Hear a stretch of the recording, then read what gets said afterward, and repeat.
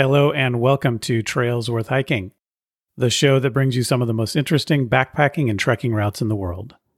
I'm your host, Jeremy Pendry. In the first part of the show, we bring you the story and history of a trail. Then we tell you what it's like to hike the trail and how you can do it.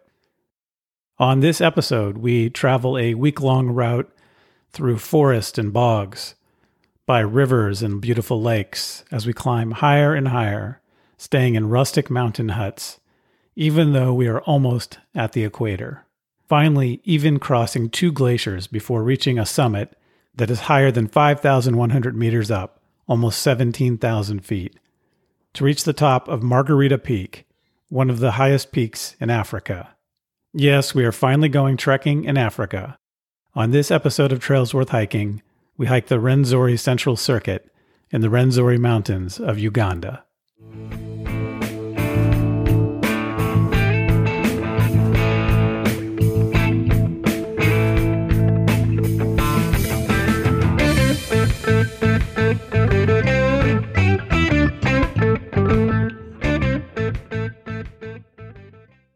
Hello and welcome to the show, everyone.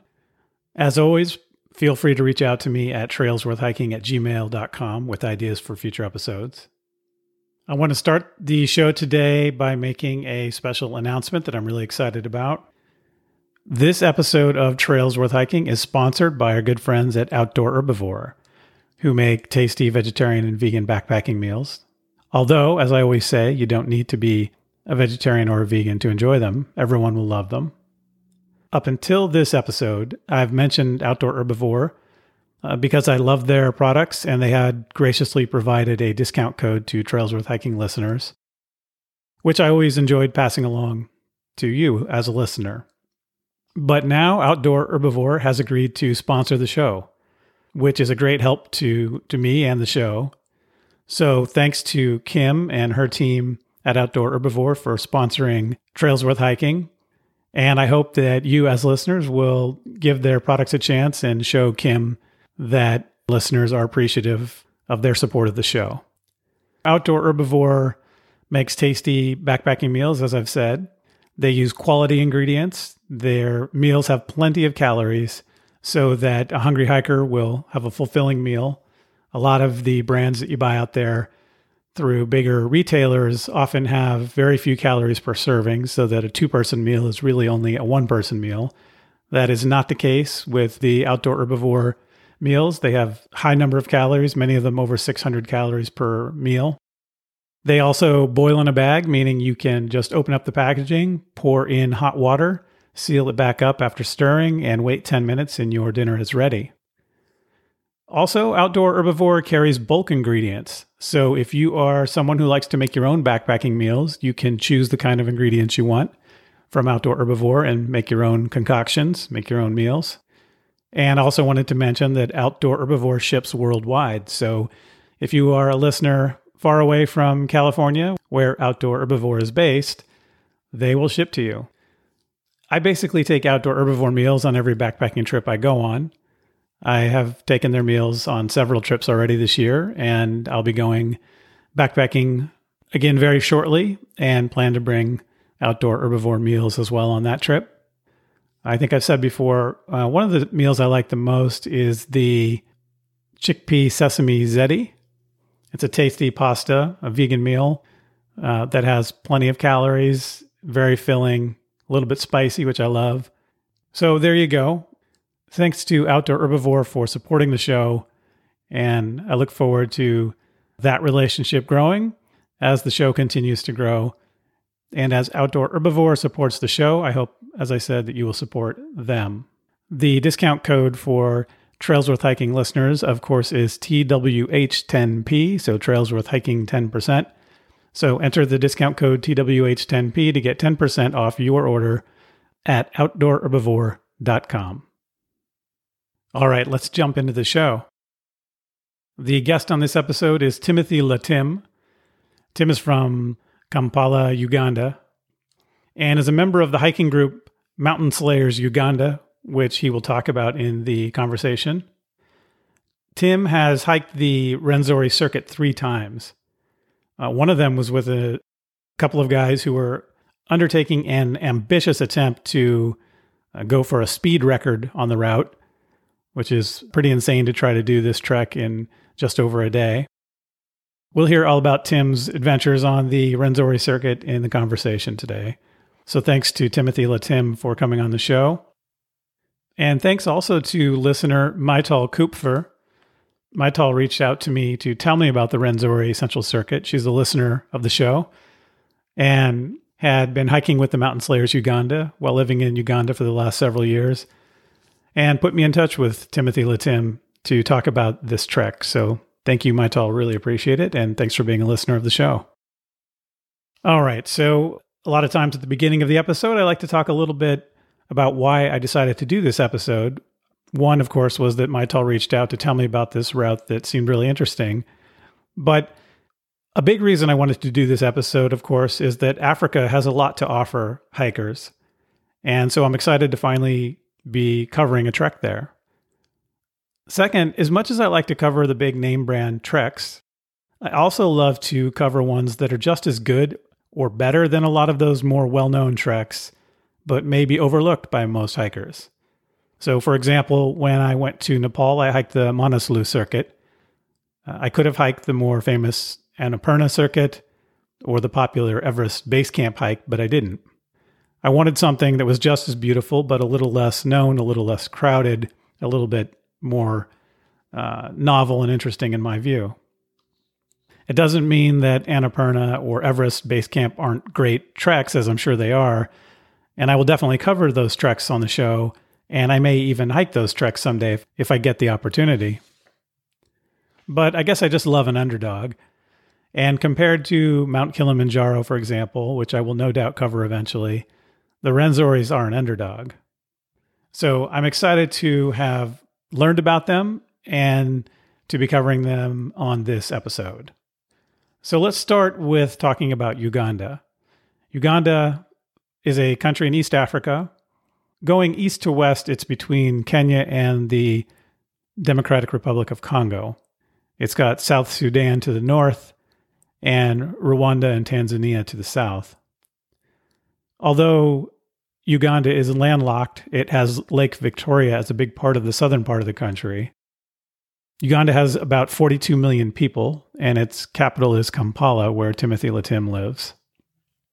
For the last several hundred years, there have been primarily Bantu-speaking peoples in the southern and southwestern part of the country, which is where this hike is focused on. But more generally in Uganda today, Swahili and English are both official languages.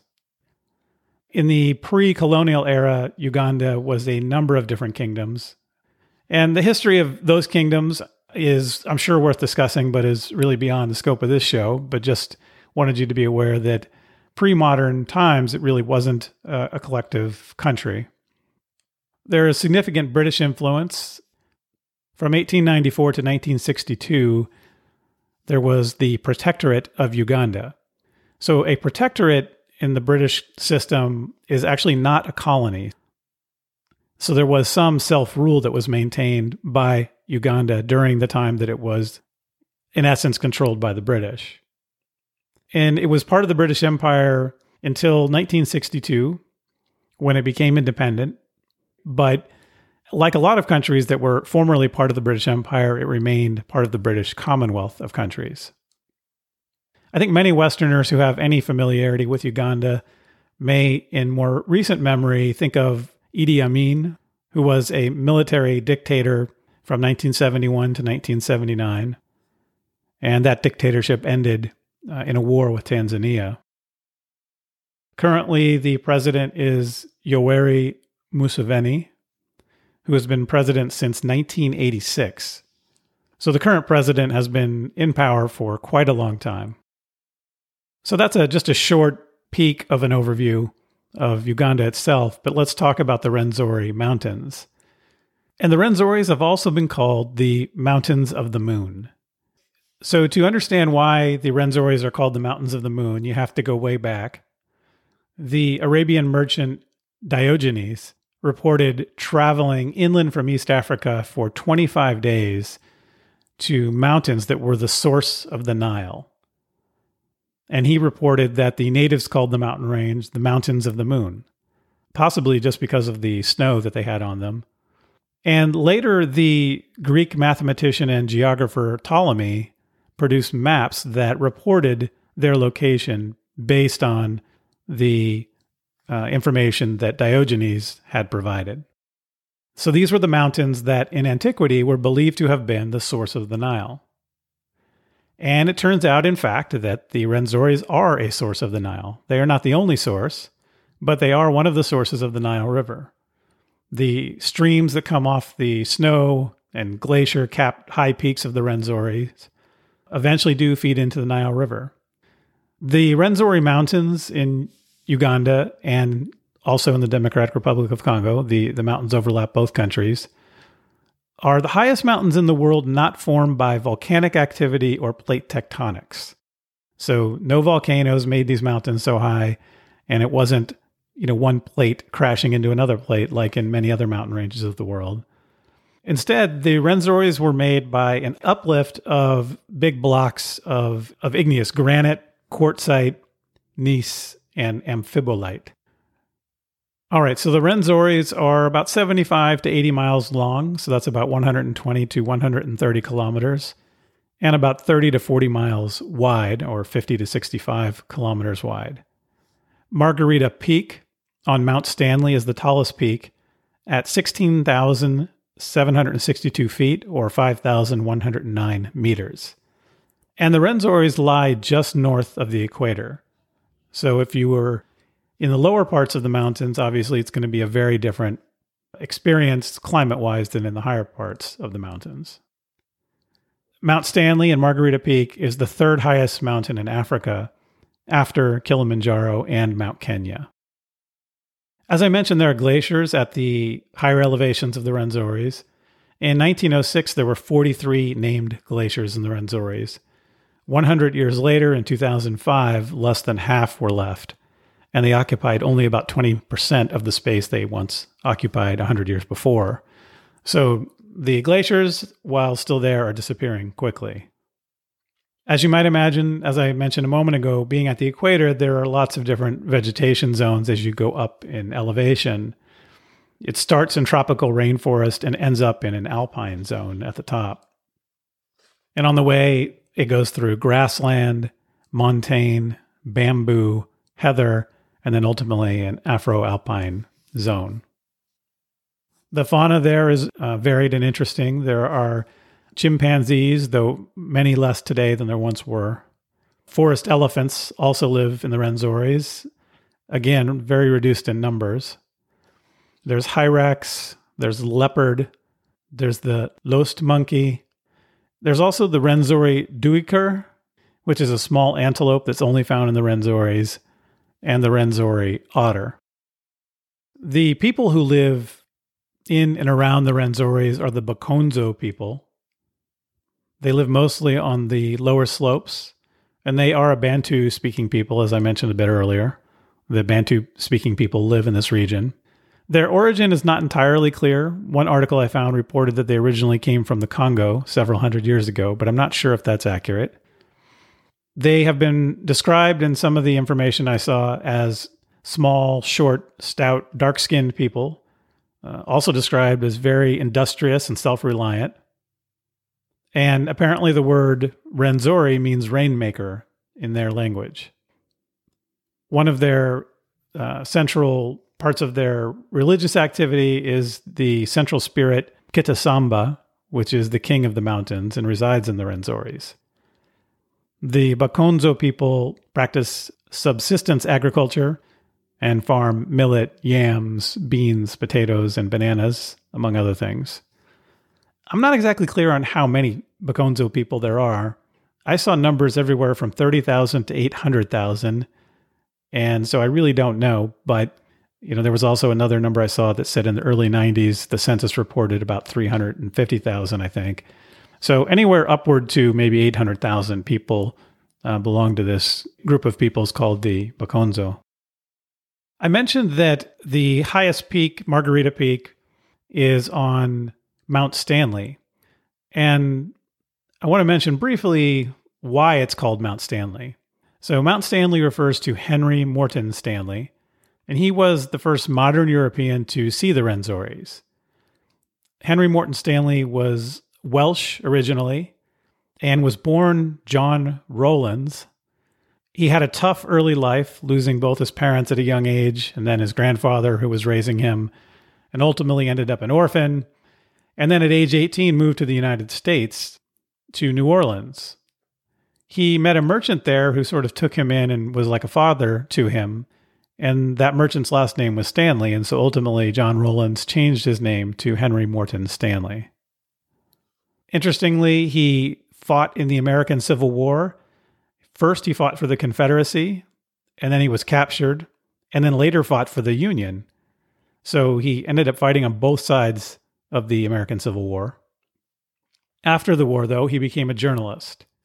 And where you may have heard of Stanley is associated with what happened early in his journalistic career.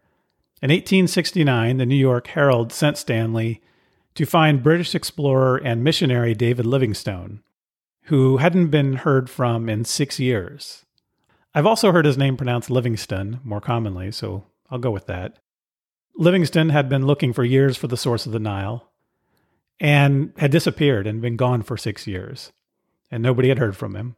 And so this newspaper hired Stanley to go find Livingstone, and he did eventually find Livingstone in 1871, 2 years later, on the shores of Lake Tanganyika, and supposedly greeted him with the now famous words, "Dr. Livingstone, I presume."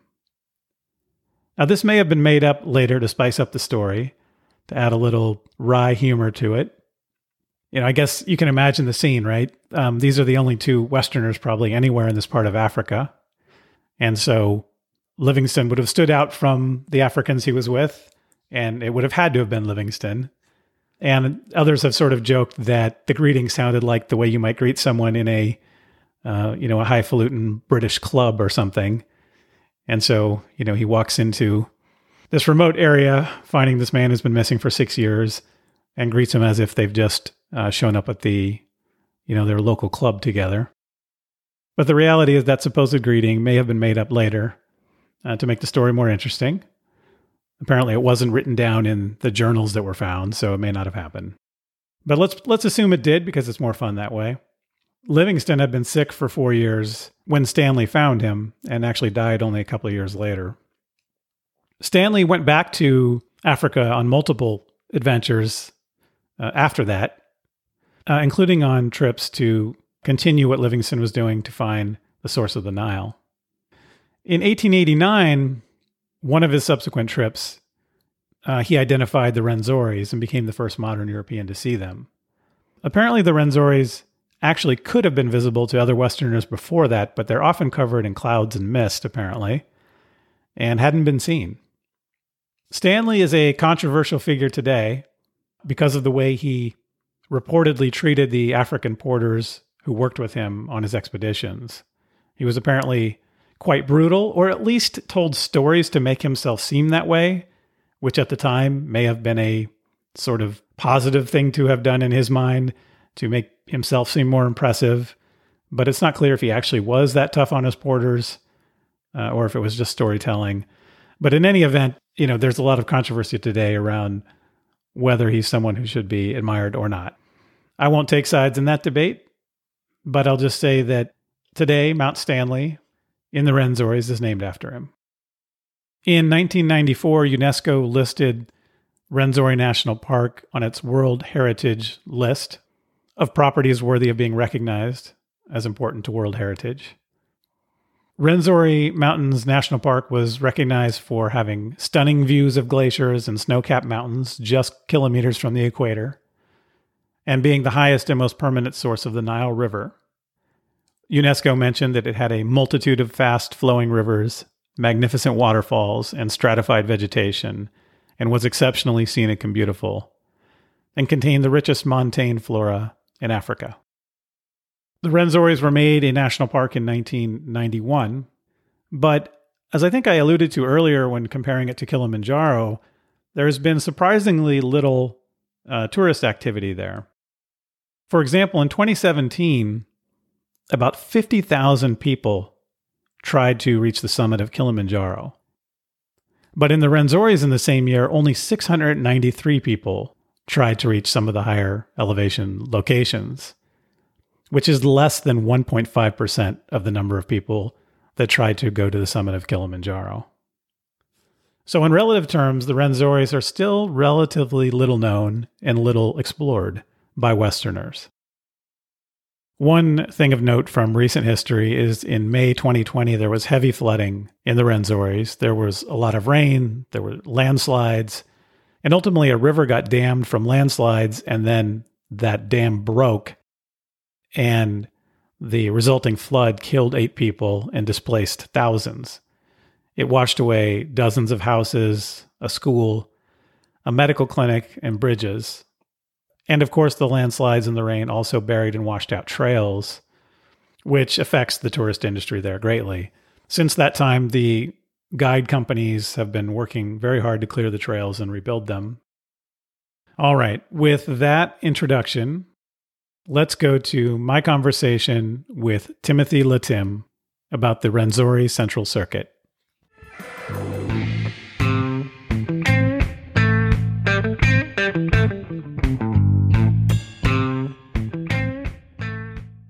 Tim Latim, welcome to the show. Thank you for being here. The pleasure is mine, Jeremy. The pleasure is all mine. Thanks for having me. So you are a born and bred Ugandan, and you live in the capital of Kampala, correct? Yes, that is correct. I'm a son of the soil. What can you tell listeners about Uganda, maybe who aren't familiar with the country and haven't been to that part of the world? Well, Uganda has quite a history, but for people who have not been here, I would quote Winston Churchill when he said Uganda is the pearl of Africa. And then he was talking about all these wonderful things that he found in the country that we are only now coming to appreciate.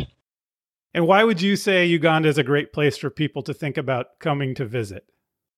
Well, first, I don't know any other countries around the world, to be more precise, around the equator, where you can walk from 38 degrees to 0 or minus 10 degrees and experience snow.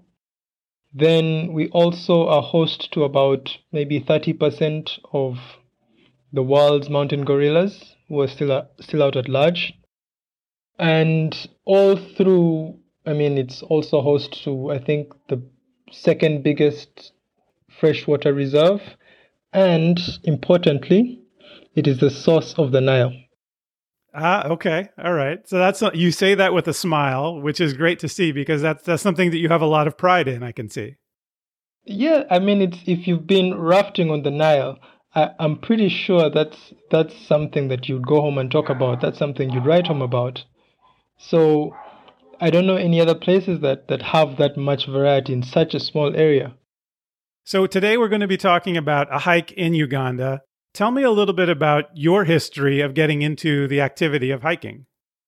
I studied for a while in South Africa, and during my time there, I met a few people who were outdoors.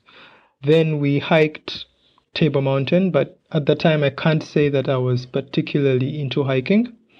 And then when I came back to Uganda and I settled down, my brother, along with a group of other friends, decided to start a hiking group. And that is when I got into it. It was about maybe 5 years ago. We started hiking all over the country. Mountains, swamps, national parks. We were hiking along giraffes, hiking with, just name it. We did all sorts of crazy stuff. And since then, I've never looked back. And is the hiking group the group Mountain Slayers Uganda? Yes, you have nailed it. That is a fantastic name for a hiking group. I love that. Well, it's also quite a provocative name as well, because now with the advent of words like a slay queen, or like a slay queen meaning somebody who just goes to look pretty and look good and look dazzling, or the origin being the slayer being somebody who actually conquers and somebody who takes down things, It has like a double play. So we own it. We say we're going to slay the mountain because we want to look good while doing it, but at the same time, we want to conquer it. So you said that you have gone all over the country hiking in different kinds of environments. Are there established trails throughout Uganda, or are you mostly making your own paths? There are two categories. There are like the national parks, which would have established trails, and then the non-national parks, where chances are you have to make your own trail, but there's always like a village trail here and there, so you just follow them until you get to your final destination eventually. So today we're going to talk about the Rwenzori Central Circuit. And I've heard that you've hiked this more than one time. Have you hiked this trip several times? Yes, I have hiked the Rwenzoris about 3 times.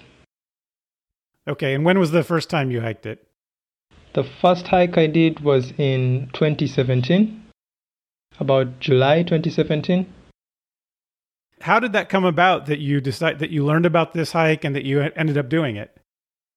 To be honest, at the time, because the mountain slayers would push out a calendar, and in the calendar they would set dates throughout the year and activities that they're going to do. I only bothered with figuring out the dates, but not the hikes. So they'll be like, okay, in July you need 7 days off because you're going to go on this epic adventure. I'm like, okay, cool, 7 days off. Let me figure out how I can make my year work around that. And that's how I found myself a month before going for the hike without any prior knowledge to it. Then they're like, oh, you're going to hike the Rwenzoris next month. I'm like, what? Okay, that sounds pretty cool. 7 days. Does that include travel days as well? No, not so much. So you need like 9 days. Okay, 9 days, leave. Let's do this. That's more or less how I figured it. So did you have to do any of the planning, or had somebody else plan the trip and you just showed up? I just showed up. I didn't do any of the planning, which was a very big mistake when I look back at it now. But yeah, it was well worth the learning experience. I'll put it that way. Did it go more smoothly the second and the third time? The second time was really rough because I was doing photography for a group of guys who were speed walking it or speed hiking it. So that was extremely brutal. I can't say, well, the planning again for that was a bit different. And then the third time, that was much, much, much, much better. Now I knew the trails, I knew the connection routes, I knew everything and what gear I needed and what I could live without. So the third was by far the best experience. Who did you hike the trail with? You said the second time you hiked it with some speed walkers. What about the first time and the third time? Who did you go hiking with on this trail? The first time was with the mountain slayers. So we were a group of 14 people who went into the mountains. The second time we were with the two Ugandan speed climbers. One is called Haman and the other one is called Mwembu. They were trying to attempt to get in and out in under 24 hours. That's some crazy stuff. How did that work out? They summited in 19 hours and they got out in about 26 or about 30 something actually. Oh, wow. That doesn't sound fun. It is not in the Rwenzoris. It is not. Okay. The third time, who did you go with? The third time I was with a German. He's called Markus Hackenbach. He was doing a charity drive for. There's an organization that treats blind people. So he was doing a charity drive to get donations and to get funds for people who are interested in investing in ensuring that people can get another chance to see. So that was the third time we did it. It was a bit of an intense trip as well, because we ended up doing, instead of 7 days, we ended up doing 10. He wanted to do a few other peaks in the Rwenzoris, so that was a twist to it. Okay. Uganda is at the equator, pretty much. So what time of year makes the most sense to do this hike? Well, first a disclaimer. Rwenzoris is a wet mountain, so irrespective of what I'm going to say after this, you should expect it to rain on you at least once you're there. And even if it doesn't rain, expect you're going to be wet at some point. That said, the best time would be the 2 times in the year. The first is December to Feb, when it is relatively not rainy. And then between June, July to about August. Those would be the best windows for you to hike it. And how long of a hike is this? And as far as distance and how much time? You said 1 week was sort of the first time you did it. Is that a pretty good amount of time to put aside to do this hike? For the Central Circuit, time on the trail, anywhere between, well, it depends on your relative fitness. But I would put, if you're just somebody who actually wants to go and enjoy the mountain, take your time, take the flora in, look at the animals, I would put it at 7 days. About maybe 56 kilometers round trip. If you're super fit and you want to really push yourself, I would give you about 4 days. If you want to be an Olympian, I would say go and do it in under 2 days. I don't think that's a good idea. I'm just going to go out on a limb and say that. All right. And this trip has a huge range of different elevations, as I understand it. There's a lot of altitude gain, and also the goal of the trip in the middle of the trip is Margarita Peak, which is very high, right? Yeah, that's true. But, first to maybe explain the Central Circuit. The Rwenzori is 7 mountains in the ranges. So the Central Circuit encapsulates one of the mountains in the middle, and it is what they use to access like the base camps and the trails for the other peaks, the other mountains. Now, what happens because of its geography, it has very many different access points. And the shortest access point to the Central Circuit is the one which got christened the name Central Circuit. But then when you get in there, you have to get into this ring that takes you around all these different mountains. So because you're moving around different mountains, it's going up and down, up and down. There's no gradual elevation climb like Kilimanjaro or something. It's just up and down all the way.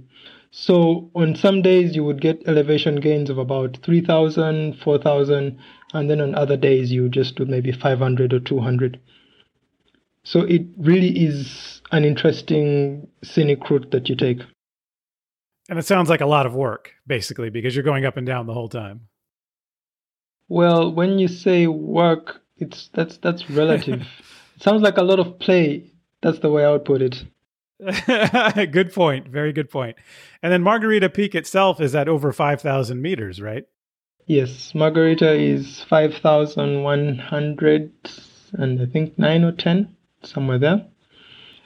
And I think, well, as of the last time I was there, it's mainly the Stanley Plateau, which is the huge glacier, and the Margarita Glacier that are the last ones that are still mostly visible and hikeable. The rest are a bit dwindling at the moment, global warming and yeah. Sure. So if someone is to come to Uganda to do this trip, what should they think about as far as gear? Should they rent the equipment they need once they get there, or should people bring their own equipment? What's the easiest way for someone who comes from out of the country to do this hike? Well, okay, this is again another like a twofold question. The first is the person already into mountaineering and already into hiking? If they are, and they're into, that means they probably already have some of the gear. So it would not make sense if you already have gear that you trust and gear that you're aware of to come and rent something that you're not sure of, especially if you don't have the limitation of weight. If you do have the limitation of weight, then the technical gear, like the crampons and the ice axes and harnesses and some of this and the safety equipment is available for rent. So that one don't bother. I would then strongly suggest that you put more emphasis on your own personal clothing. So like your base layers and your outer shells. So you're at least 100% warm, and a sleeping bag, because we all have different tolerances to the cold. So sleeping bag, that one I would strongly suggest you come with your own. Then another thing that I will stress more and more. rubber boots Ah, okay. And is that for the bogs? for the box. Okay. I've seen people come with, oh, my hiking boot is weatherproof and my hiking boot is waterproof, and no, that doesn't work very well there. So if you can't come with your own rubber boots, buy a pair when you get here. Okay, that's good advice. Do most people use a guide and porters, or do most people carry their own equipment? Most people actually use guides and porters. The trails are well established, but there are sections of the trails that are not, because the bog keeps growing and you have to keep figuring it out. And the porters, well, I don't know how many people are able to carry their own weight in bogs. So we end up finding those a necessity. Okay. And are there particular companies that are better than others, or should people just do the research online and figure out what the best company might be? Well, the way I understand that it works is the companies are usually tagged because they have specific concessions to specific trails that they maintain. So it depends on which side of the Renzoris you would like to go through. But the two main ones would be Renzori Trekking Services. They have a trail that starts from southwestern side of the mountains, and then the other would be Renzori Rangers and Hikers Association. Those are the ones who have a trail that usually connects to Central Circuit much quicker. So if you have 7 days and you're doing it quickly, I would say Renzori Rangers and Hikers. Okay, great. And what about as far as navigating? Obviously, if you have a guide and a porter, they can show you the way, but people often like to have a good map of an area that they're hiking in. Is there a particular map or resource or book or anything that might be helpful to people to look at to have for the hike? In terms of maps, old maps that we've found have been particularly helpful, but they're rare to find. Then, in terms of books, there's a book called The Guide to the Renzoris. If you can get a hand on that, it's by Henry Osmaston. That would be a good resource, but that's also very rare. I think it's out of print. What we have found to be now quite sufficient is Mountain Slayers Uganda has actually taken the time to start trailing or doing trails on all trails online. So you should be able to get at least a digital map of the Renzoris of all the trail online. Yes. Okay. I did actually see that on the Mountain Slayers Uganda website. I saw that there was a map for this particular hike that was set out with, I guess, digital waypoints. So that seems like that's a great resource for people to use. How do you get to this trip? You have to fly to Kampala first and then fly to more local area? Yes, you can fly into Entebbe. That's about maybe an hour from Kampala by road. And then depending, you could either fly straight to Kasese or you could go by road. By road from Entebbe to Kasese is about 5 hours, 6 hours. So you could take either. Okay. But whichever route you use, I would strongly suggest you plan to get there at least a night before or a day before your hike. Okay. Are there good accommodations in Kasese? Good is a relative definition. They're decent accommodations. Like, Okay. yeah, you will survive in Kasese. But if you say good and you're talking good to your standard is a Hilton, there's no Hilton in Kasese. No. My standard is a tent and a sleeping bag. Then you will be fine in Kasese. Okay. All right. And I noticed, so this is a trail where you start out on one trail and then there's a loop. Does it matter which direction people go? Do people always go the same direction on the loop? People prefer to go one direction on the loop simply because the other has more bog. Ah, okay. So is it better to be doing the bog at the beginning or the end? That's the question. Or like, why would you choose one? Yeah. Well, if for instance you want to do different mountains, then you have to tailor your route to that specific part of the mountain you want to, or mountain you want to climb. But usually they'll take you through the right side of a loop. They'll take you to the eastern side, not the west. They'll take you east and then you get out on the west. Okay. And does the Rwenzori's require a permit for hiking? Is that something you have to buy from the national park, or do the guides and porters take care of that kind of situation? If you go through organizing it with the tour company, they will take care of all of that. Your food, your permits, and the logistics of everything that happens on the mountain. All you have to do is get there with your day pack and they'll sort the rest out. Great. So we've been talking about this in sort of the technical logistics of doing the hike, but I think what would be really helpful is to tell people what this area looks like and why it is such an impressive area and why it's something worth doing. Okay, so first, just a brief understanding of Uganda. We have only 3 World Heritage Sites. Yeah. The first is the ancient tombs of one of the kings. It's called the Kasubi Tombs. This was in existence since I think 1800 something. The second is Windy Impenetrable Forest. That's the home of the mountain gorillas. And then the third is the Rwenzori's. So I've spoken all of these amazing things about Uganda, but somebody else came in and said, okay, this mountain is actually worth something. So they gave it World Heritage Protection status. That said, what is gorgeous about the mountain is you have so many different climatic zones, so many different vegetation zones. From the time you step in, each day that you hike, you get something different. It's a different scene.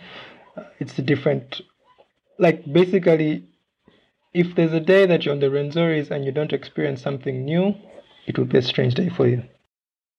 And what kind of different things are you going to see? We've mentioned bogs, and then there's also obviously these high peaks. What else are you going to see? Well, okay, bogs I would say you're going to experience. That's looking down. Nobody ever enjoys looking down. But first, so in terms of vegetation zones, there's the bamboo zone that you actually have to walk through. And then in the bamboo zone, there are some mountain duikers. Those are like some small little antelopes. If you're lucky, you get to see them. There's a 3-horned chameleon, which is a very rare species. Very rare. But that's in the lower bamboo zone. And then you get to like the heather zone, where the vegetation begins to change a little bit. And then my favorite is the moorland. It looks like it's a scene in Lord of the Rings, or I don't know, like a strange planet if you see the photos there. On my last trip there, the German looked and said, if a 4-legged ant that is 20 meters high came waltzing past us, it would look right in. Like I would not question my sanity at this point. So it looked that amazing. And then you get to the snow lines. Well, the glacier is slowly reducing, but there are 2 highlights for me there. The first are the cornices, which is towards the Margarita Peak. This beautiful snow rhine. It looks like ice, like wind was flowing and then it froze in the motion. So I haven't seen that anywhere else, and I'll be excited to see it. But that is something worth a million words. Along this trip, you stay in different huts, right? Tell me a little bit about what the huts are like and how that works. They are a combination of huts and shelters, depending on the trail that you use. So the huts, if you have a good sleeping bag, it's nice, it's decent enough. There's still a bit chilly in there. So I would say if you're not very good with the cold, carry a nice warm sleeping bag. And how that works is if you have already organized the logistics of it, they would already have packaged that for you. So your meals and your accommodation for the night would be in the entire package that you've got. So all you just have to do is make sure you get there. If you're too slow, there is a very distinct possibility that you can pitch tent in the mountain. But I've done that a few times. It's not the best of experiences because it's wet. So sometimes you feel like you're in a leaking waterbed. Are the huts a very basic accommodation with just a place to sleep, or is there a kitchen where you can prepare food, or what else does the hut have besides just a bed? It's basically all the huts would just be sleeping and then a small little like living communal space. But in that tenting area, there's a place where the people get to cook. If you've gone with potters, there's a little designated area where they get to cook, which is outside. And then there's some wash facilities also nearby. But I don't know many people who go and shower that much in the Rwenzori, so there's that. Okay.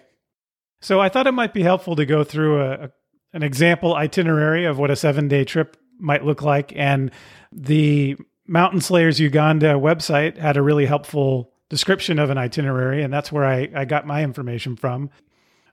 The first day that they list on the website is starting at the park gate and then going to the Naya Bitaba hut, which is about a 6 or 7 hour hike.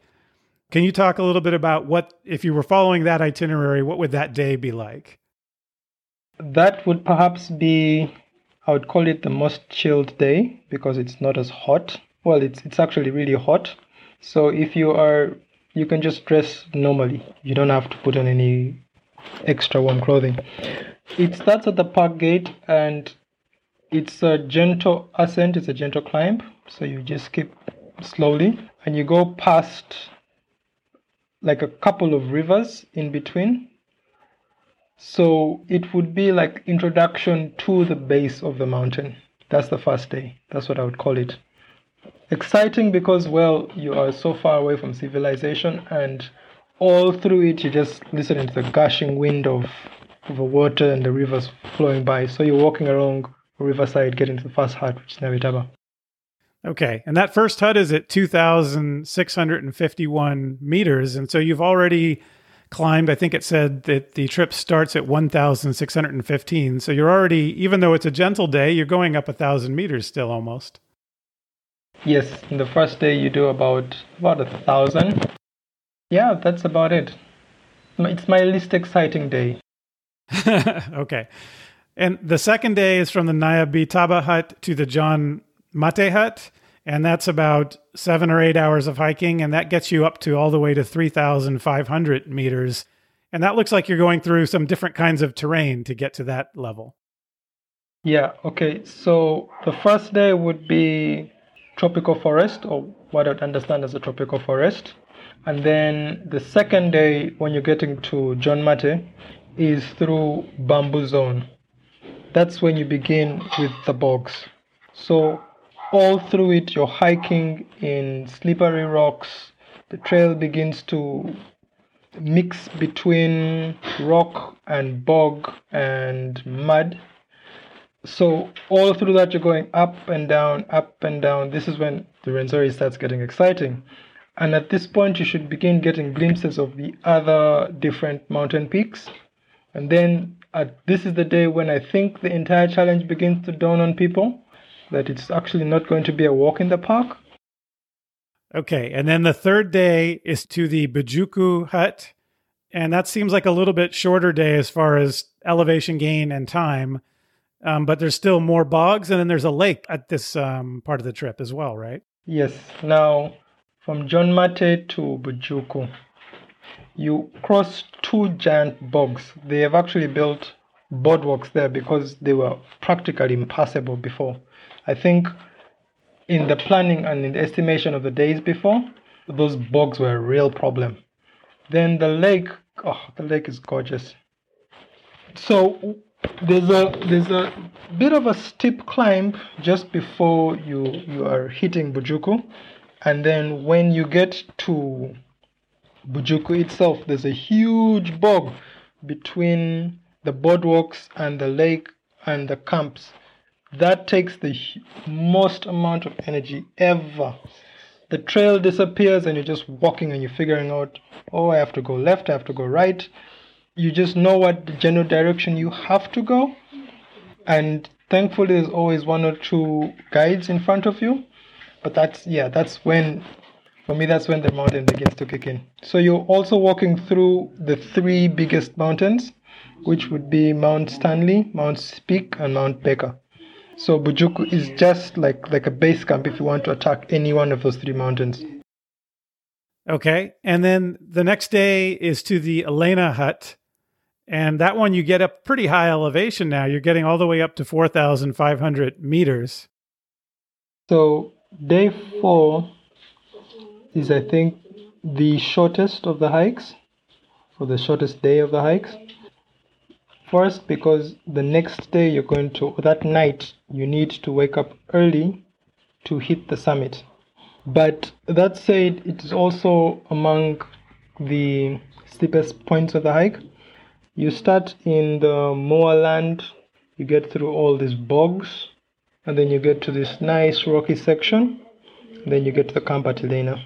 If you're lucky, you will not be rained on. If you're unlucky, you will get to Elena miserable. But the view is worth it, because at this point you're able to see at least 3 mountains, and on a clear day you can see maybe even up to 4 or 5 different peaks. All right. And then the next day is the summit. Can you tell me about summiting Margarita Peak? That's, I think, the most challenging day, and the first day when you no longer need your rubber boots. You start in this rocky section. There are about 4 fixed ropes by the time you get to the summit of Margarita. So you go up this, I don't even know how to describe it, because you start the hike practically at night and you can't see anything. So you're mainly relying on the guides' instructions, and there's also not much of a trail. So you go up this steep section. Once you get to the top, you cross over the first glacier, and then you have to go down back into the valley, which is about maybe, you lose about 500 meters, and then you have to climb another 500 before you get to the Margarita Glacier. You find another 2 fixed drops there to get onto the glacier. It's actually a very, very steep and very demanding point for many people. So you go up and around all through the Margarita Glacier. That's, I think, the paradise that most people find, because now it's not hard work anymore. Until you get to just below the peak. There's another fixed rope there that you have to... If you're lucky, it would be snowing, so it is not as bad. If you're unlucky, it's dry and it's slippery rock. So you all the time, from the time you get onto the Margarita Glacier, you're in your crampons. You're exerting a lot of energy. Climate sometimes keeps changing. One thing I would strongly recommend at this point is you always have a pair of sunglasses with you, because the reflection, the glare can sometimes be quite a bit. But the summit is not very eventful, to be honest. How is the view? That's the problem with the Renzoris. You may be lucky, you most likely be unlucky. I've only gotten a nice view of the summit at the summit once. Every other time it's just clouds and just snow. This one time we went up and it was nice and we were supposed to enjoy the view, but when we got there it was just cloudy. And on our way back down, the entire rock surface there was like a hail, and the entire rock surface is just full of snow. So not only were we not able to see, we were sliding our way down. So it wasn't not the most ideal of circumstances. If you notice, most people at the summit, it's just a little focal point when the person is in the photograph, and then everything behind them is white. So Margarita is not very kind with good weather for summits. And what about the day 6 and day 7 return trip? Is there anything notable on the return trip?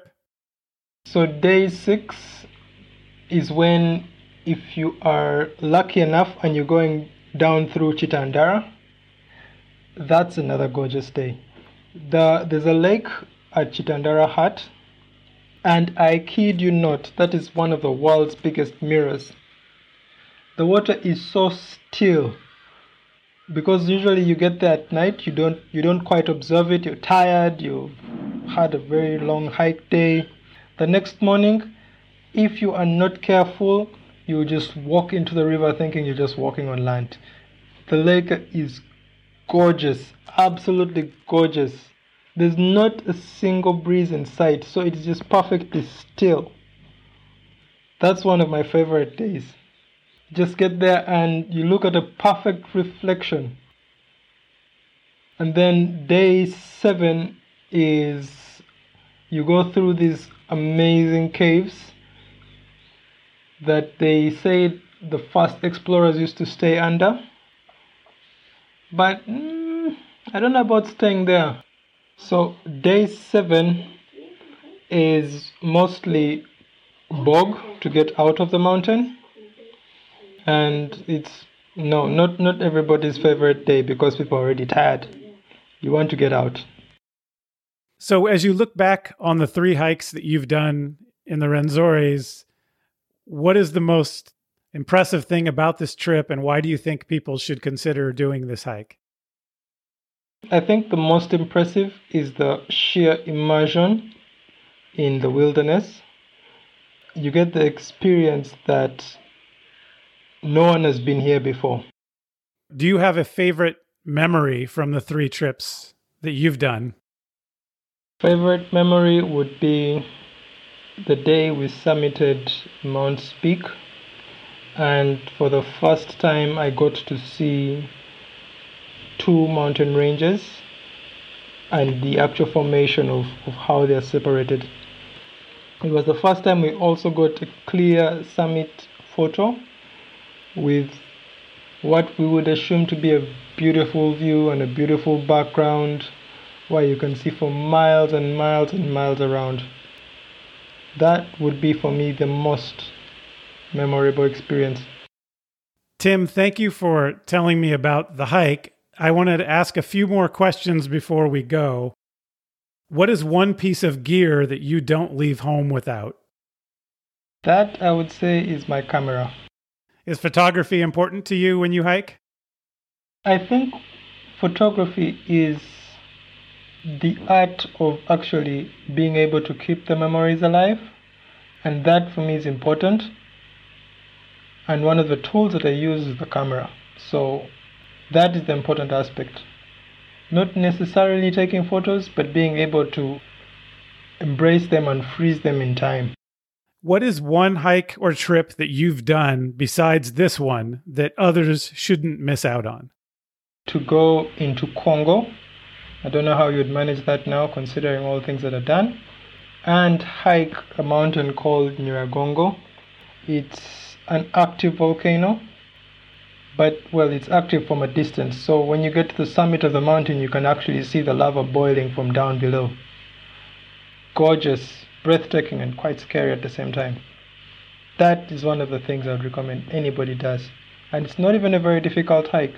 You can get to the summit in about 5 hours, spend the night there, and then you get off. What is the next trip on your list? The next trip is going to be Batian summit of Mount Kenya, and we're going to be carrying all our gear and doing all of this technical stuff. So excited about that, and a bit nervous. How long of a hike is that? How many days? Kenya is typically maybe 5 days, 6 days, but we will need to rope in another 3 days to do the summit. They tell us it's 18 pitches, so kind of nervous about that. Timothy Latim, thank you so much for coming on the show to talk to me. The pleasure is mine. Thank you for taking the time to discover or rediscover Africa.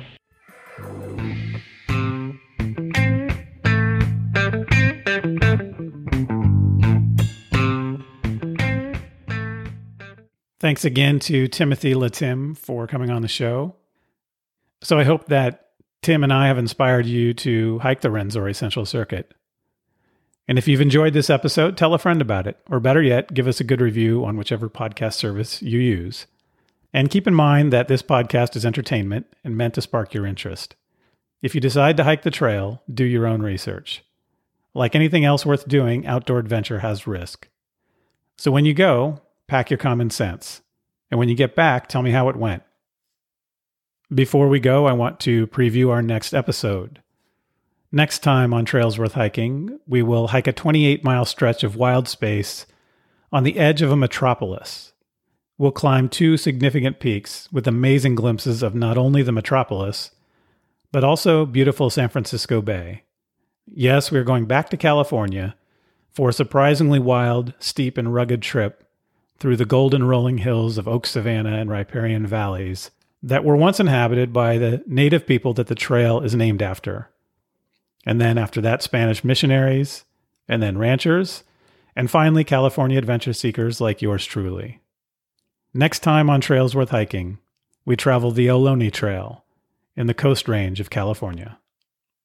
If you have any questions or feedback on this episode, or ideas for future episodes, including if you want to be a guest and talk about a trail you've hiked, reach out to me at trailsworthhiking@gmail.com.